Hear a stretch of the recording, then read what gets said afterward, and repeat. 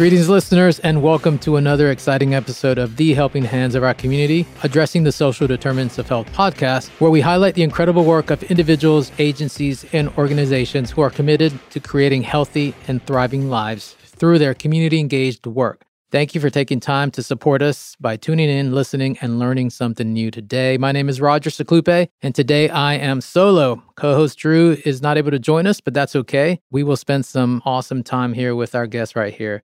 I'm just really excited about who we have today in our studio. Greg Jackson is somebody that everybody in the Charlotte community and region and in the nation, they need to meet Greg Jackson. I had the opportunity of meeting Greg not so long ago through a mutual friend. And from then on, we just connected. I am really honored that he said yes to come to our podcast to let us know a lot about what he's doing for our community. Let me tell you a little bit here about Greg before we start asking him some questions here. So Greg Jackson is a native of Bronx, New York, who adopted Charlotte as his hometown now. He is a father of 3 girls, was a rapper and a sous chef when the September protests began. He showed up with others to protest the Charlotte-Mecklenburg Police Department at its headquarters the day after the shooting of Keith Lamont Scott. But a crucial conversation that day changed his trajectory. Eventually, he founded the nonprofit Heal Charlotte, helped train officers how to communicate with the community in volatile situations, and has created an after-school camp for at-risk youth in his Northeast Charlotte neighborhood of Orchard Trace Condominiums. Serving the community and being a bridge of communication between the community and its officials is what drives him. In his words, if everybody did a little, no one will have to do a lot. Greg has tons of experience connecting with individuals, organizations, community stakeholders here in the Charlotte region. He and I have had several conversations about the importance of relationship and connectivity, and I'm just honored to have him on the show today. Greg, welcome to the show. Appreciate it, man. It was a great intro. I really appreciate being here. Thanks for having me on. Oh, no worries. Now, you and I are connected through where we were born. You were born in the Bronx. Yeah. I was born in Manhattan. So so we're New Yorkers. Yeah, 2 New York City guys just trying to make some change.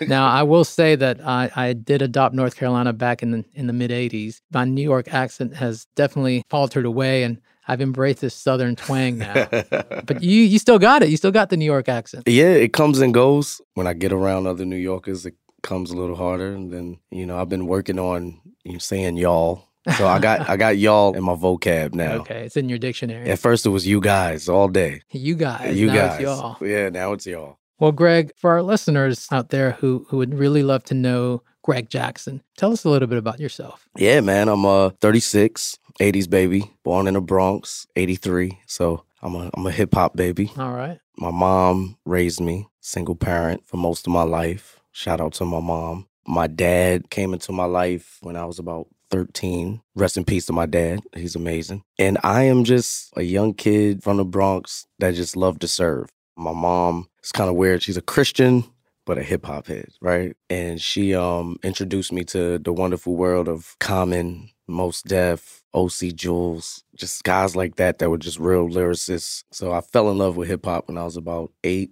Just started to fall in love with the craft and making music, and fell in love with doing culinary. Went to school to the Art Institute of New York and just really indulged in that world, man. So I'm an artist at heart, always creating, shout out to all the creators in the world. That's really me, man. Father of 3 girls, Jayla, Gianna, Anel, 14, 9, and 3. So pray for me. There you go. Yeah, man. And I'm a conduit for my community, servant of the Lord, shepherd of sheep. That's me, wrapped in a bundle. And we appreciate you letting us know about what drives you. We're going to talk a lot about the importance of healing and the importance of connectivity. Our podcast is about the social determinants of health. And I feel like what you're doing right now in the community, what you've been doing for these past few years, is very pivotal in addressing social determinants. Yeah. Particularly in the community that you're serving right now. So a lot of us feel like we want to be able to serve our community in whatever capacity we might be able to. So some of us volunteer, some of us might serve on particular boards of agency, some of us might even take it a step further. But you have rooted yourself in a community who really needs support, who really needs somebody to say, I want to be with you.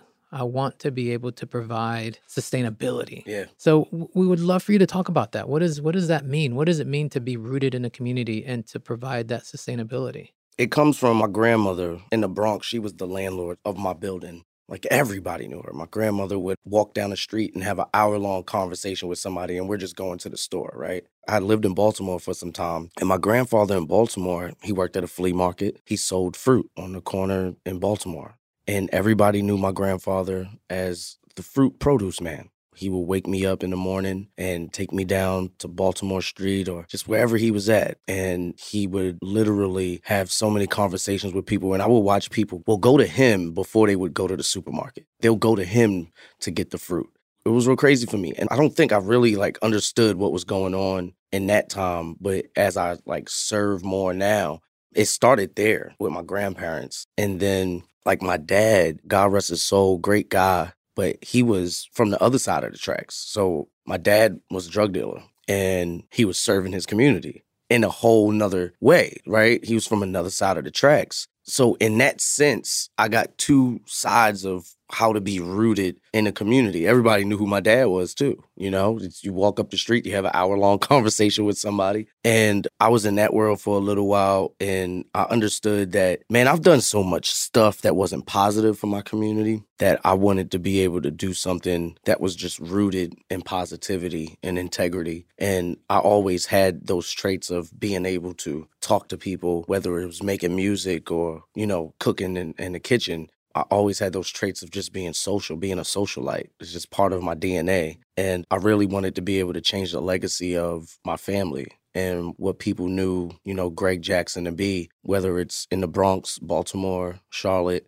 I wanted to change what that looked like. So that was my personal goal of what I wanted to do, and then being able to impact people's lives in a positive way, starting to understand my voice, my value, and where that can take me and where that can take other people. A lot of it stemmed from my grandparents, watching them, and then watching my mother and watching my father, interact with people and just be socialites and the blessings that they would get from pouring into people. So a lot of different influences. Yeah, man. Yeah, a lot of different absolutely. Influences. Good, better, and different. We all have influences that we end up rooting within ourselves on how we relate and connect with other people. Yeah. Yeah. So I want to take us back to September 2016. And I know this is part of your story that I definitely want to be able to have you tell it because it's your narrative, it's your story. But I also feel like it's important for listeners to sort of know the trajectory from that perspective as well. And if you can take us back to September 2016, sort of kind of lay out the foundations to what happened and then what happened to you and then how we're here today. First of all, in 2016, the end of 2015, there were just a lot of young Black men, women just being murdered by officers in America. A lot of lives lost in that time span. So by the time that it happened with Charlotte, with Keith Lamont Scott, there was a buildup that was happening amongst everybody, all people of color. It was just built up and built up. And I was actually working on a song called Bang Bang. And it was about basically, no matter if you're a blood, Crip, if you're a cop, whatever you are, if you live by the gun, you die by the gun, it's the same thing, And I was speaking towards all that gun violence. And it happened here in Charlotte. One of my uncles on my father's side is Grandmaster Casanova from Cold Crush Brothers. And he used to always tell me when he started hip-hop that hip-hop was the CNN for the streets, basically. And somehow we kind of lost that essence of what it was supposed to be. And I always kept that in the back of my head, that I needed to be reporting what happened.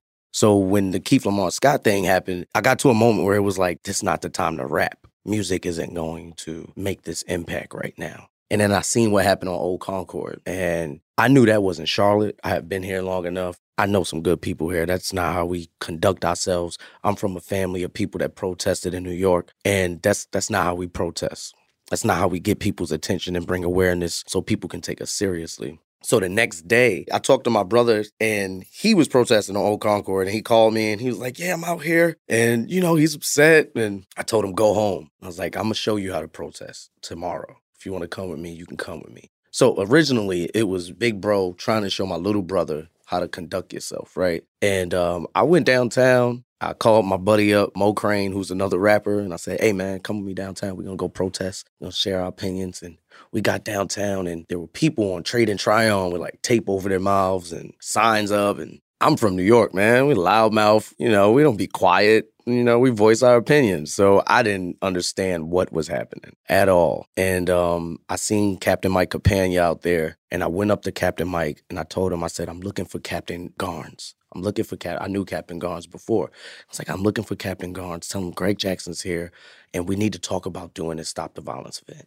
And Captain Mike said, okay, cool. I'll let him know. Fast forward 10 minutes, I'm out there, and I looked at my friend Mo Crane, and I said, yo, we're leaving here. We're not standing on this corner doing this silent protest thing. That's not happening. And they're like, where you want to go? I said, let's go to CMPD. That's who we have a problem with, and their headquarters is right down the block, man. Let's just go there. So we started a 10-second countdown. By the time we got to 2, I started walking. And by the time we got to the Ritz, everybody was behind us. And we had a moment where we looked at each other and we were like, yo, this is real. This is happening. Yeah, this is happening. So keep walking. We gonna walk. So we started marching and got to CMPD.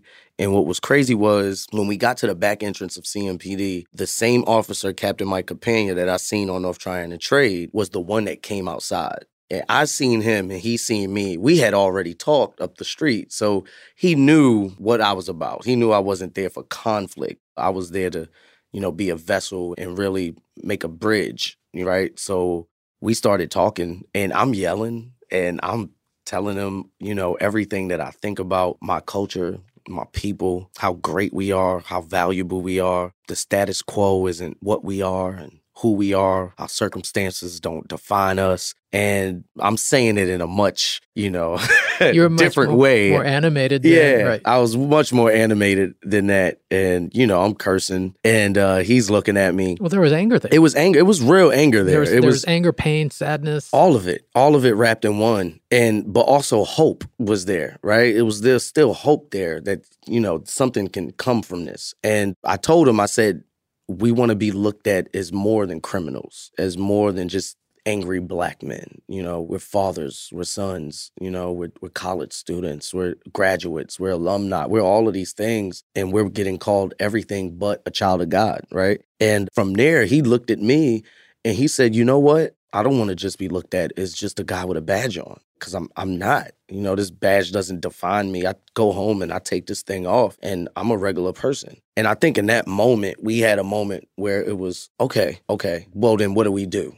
And then he said, well, meet me next week. So I said, I'll meet with you next week. And we had this handshake on the news and we had no idea we were being filmed. And we had this handshake and I turned around to everybody that was with me and I said, this is what we came down for, to grab the attention and have this type of conversation so we can build some bridges and change the trajectory of what happens in the community. And from there, I got home and it was all over Fox. It was all over Fox News. People were calling me. They're like, you on Fox News right now? You gave some cop a handshake and people were going crazy. In that moment, I knew that I wasn't supposed to be on Fox as the main protester. There were probably people out there that have been protesting and doing this work for years that weren't on television. But for some reason, in that moment, I was the one on television being the face and the voice of what was going on. Honestly, man, I took that real serious. Yeah, I took that real serious because I know there were people before me that really put their lives on the line. And meanwhile, I've been out here playing around,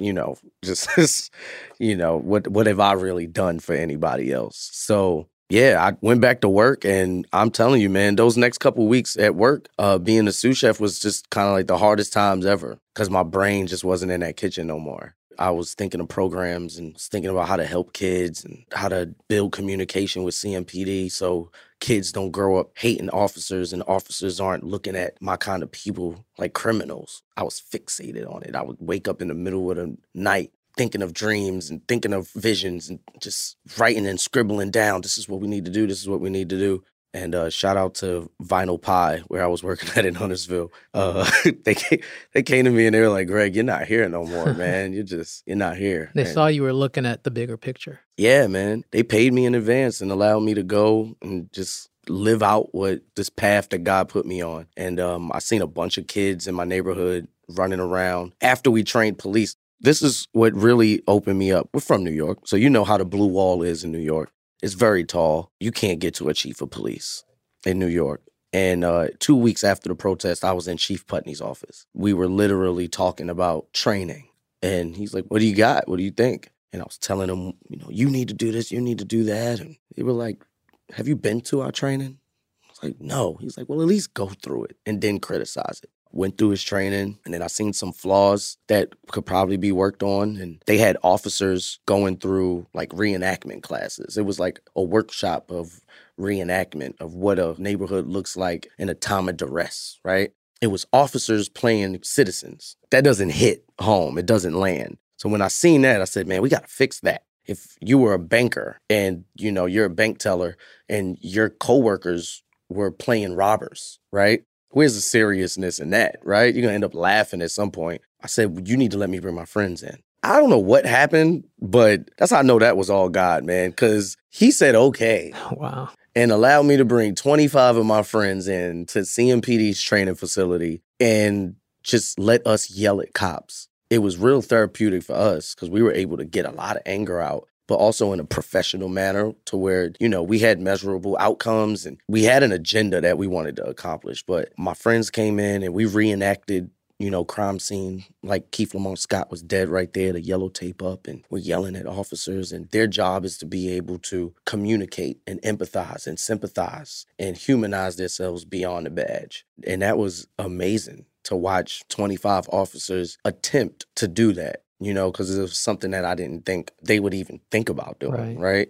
And we ended up doing that. 77 officers went through, 25 officers stayed on, and worked with Captain Mike Campagna that whole time, the same gentleman that was in the video with me. He's now Major Mike Campagna. He runs that team right now. The Constructive Conversational Team is what it's called, CCT. They come out for events like that to be able to conversate. And it was real cool, man. Officers would call me, and I remember we had a Latino shooting on Central. Officer-involved shooting of a Latino man who was driving a car, got into a crash. Officers came out there probably the next day, man, and I had officers call me like, I'm not looking for warrants. I wasn't looking for tickets. I was trying to build a conversation. And they're out there with business cards. They're getting business cards. A couple of them went to have coffee with a couple of people from the community just to hear their...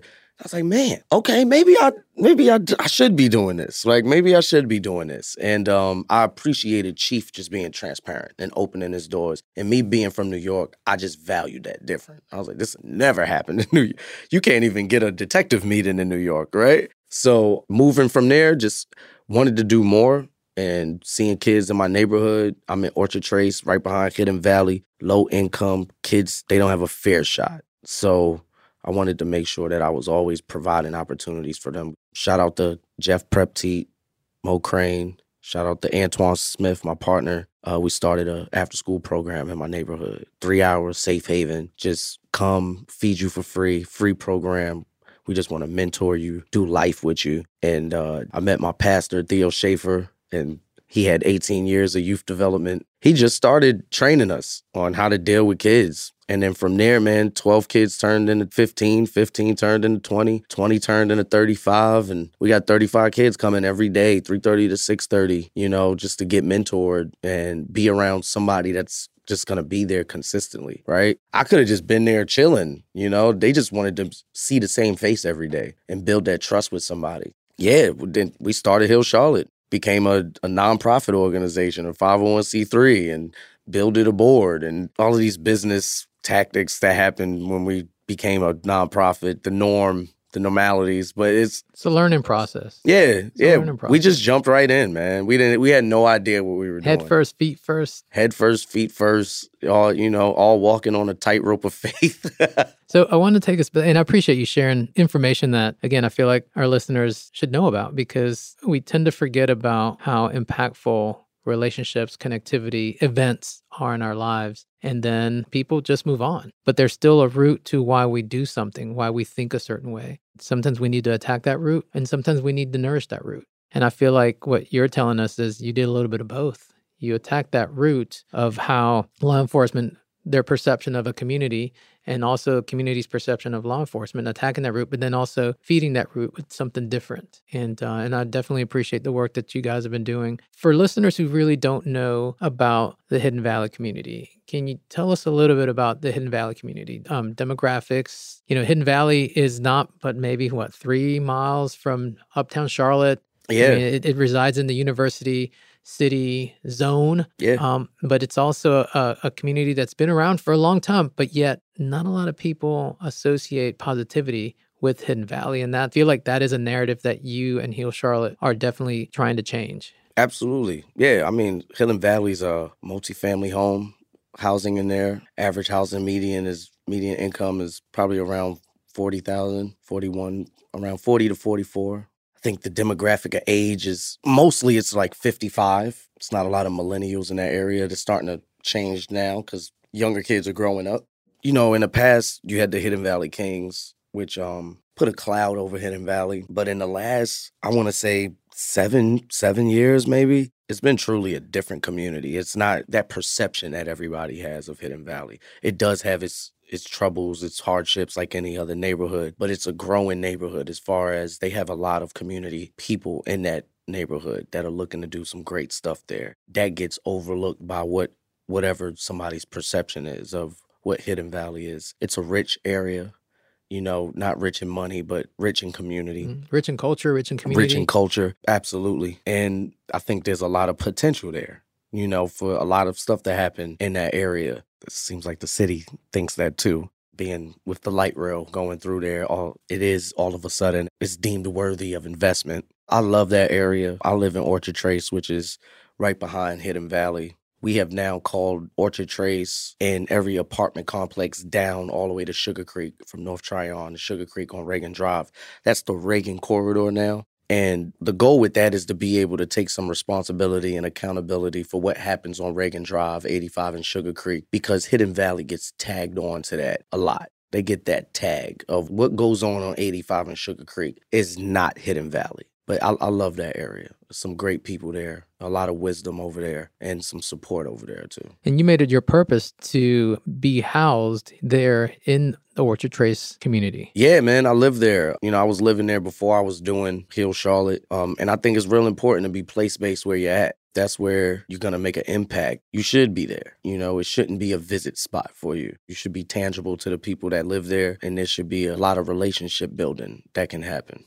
I believe that in everything. My grandmother would tell me it used to be like that back in the day. You knew your nurse, you knew your doctor, you knew your police officers. A lot of people were either, if they didn't live there, they were stationed there for their job. Doctor's office was in the neighborhood. So I think that played a big part of community being vital and resilient. Being able to support your own. You know, the black dollar used to travel through the neighborhood 77 times a week. Now it only travels about 7 before it leaves and ventures out to another company. You know, there's just the support of your own is so important. That's why we need to be there. You're doing true community engaged work where you're not only engaging with the community, but the community's engaging with you. Absolutely. Even though I know my community, I can't act like I know everybody in the community. I don't know every household and what every person is going through. People's stories change and vary, and you got to allow people to be stakeholders and allow people to have real valuable opinions in what you're trying to do in your community. And when they start to understand that not only you're consistent, you're persistent, and you're true in everything and righteous and a good steward with everything that you do, it builds this trust that happens. You got parents just sending kids to you. So what's next for Heal Charlotte? What's next for Greg Jackson? What are some other projects that you're working on? I know you're working on a lot. There's a lot going on. I try not to move with the themes of the city because the city always has a theme that it's looking to do. Social entrepreneurship, affordable housing, employment, transportation. But right now, Heal Charlotte is focused on neighborhood infrastructure. As I did youth programming, and then we started the Heal a Home program, that's family stability. So we've done rental assistance. We've helped 14 families that are connected to our youth program. We've stopped 14 evictions, 2 writs, and about 3 padlocks in the last year and a half. And that is our Heal a Home program. That's all about keeping people in the support system, keeping people in the neighborhood. There's 100 evictions that happen in my neighborhood every year. There's only 272 units. And it's like that for a lot of low-income communities. The eviction rate is very high. We wanted to be able to keep people in that area. When kids are pushed out of that support system where they had a reliable mentor, a reliable tutor, you know, those things are very essential to a kid's growth, you know. I lost my first family to eviction, and it just kind of tore me up, and I didn't know what to do, but we developed this program But now, even after seeing that, we need a home as an organization, and we need to be able to house people. That's what we're looking at now, is to have a Hill Charlotte campus. Right now, we have a $5 million capital campaign to buy these hotels on 85 and Sugar Creek. So if you want to donate to that, please let me know. If you want to hear some extra information about that, go to myhillcharlotte@gmail.com. We would love to get some support on that. But we want to transform these hotels that are capitalizing off of criminal behavior and human trafficking, and be able to use that for temporary housing for human trafficking survivors in single-parent households, and then put them in position to move on to permanent housing after that. But we also want it to be a campus where we can serve them and have other social entrepreneurs. So that's the real big part now, is neighborhood infrastructure, us in the community owning what's in the community land trusts, things of that nature, and really be able to make a legacy, a long life, a long living impact on what's going on. You know, you got to continue to elevate when you're trying to inspire and motivate people to do better in their lives. You have to do the same as an organization. Planting seeds, helping those roots get strong and big. Sowing seeds and waiting for the harvest, man. That's what we do. You got to sow your seeds, though. The harvest won't come unless you sow your seeds, man. I do have a question for you, though. Oh, me? Yeah. Wow. Go ahead. Yeah. So Charlotte now is looking at gun violence as a public health crisis. Yes. And they're looking at a lot of gun violence prevention programs to bring into the city. What do you think of that thought process, that gun violence is a public health issue? Well, that's a great question, Greg. And we're actually hoping to have somebody come into our podcast to address that as well. In March, our students at UNC Charlotte, we have a Graduate Social Worker Association, GSWA, and it's a student-led organization. They are hosting a gun violence conference. And the reason is that there's a lot of disconnection between gun violence and mental wellness, for example. And the narrative always seems to come up where mental wellness is the blame for the violence that's happening. And we're hoping that I'm the advisor for GSWA, so we're hoping that a conference like this can really set the tone and to have those conversations, whether they're uncomfortable or comfortable, they're conversations where we can talk about the roots of gun violence, who needs to do what, who's responsible for what, and where we need to stop pointing the finger at others and just looking at ourselves and as a society figuring out what do we need to do to keep each other safe. Yeah. And to have sustainable programs where we can do preventative work, where we can have information, where we can have access to information. So it's going to be a really incredible conference. It's going to be March 20th. It's going to be Friday, March 20th here at UNCC. I'll probably end up posting some stuff on the podcast as well about that. Yeah. But a lot of that, it's just, again, student-led and their passion, particularly with an event that happened last April. Absolutely. And so we're definitely not shying away from the conversation and making sure that it is something that should be a public conversation, an open conversation, where we come up with solutions and not just we're just talking, that we're action-oriented and action-driven. I'm with you on it. We're planning a Stop the Violence Summit, and that's what, a 2-day summit of just entertainment, food, fun, but also workshops, panel discussions, keynote speaking and training, and bringing awareness to this new thought process of this is a public health issue.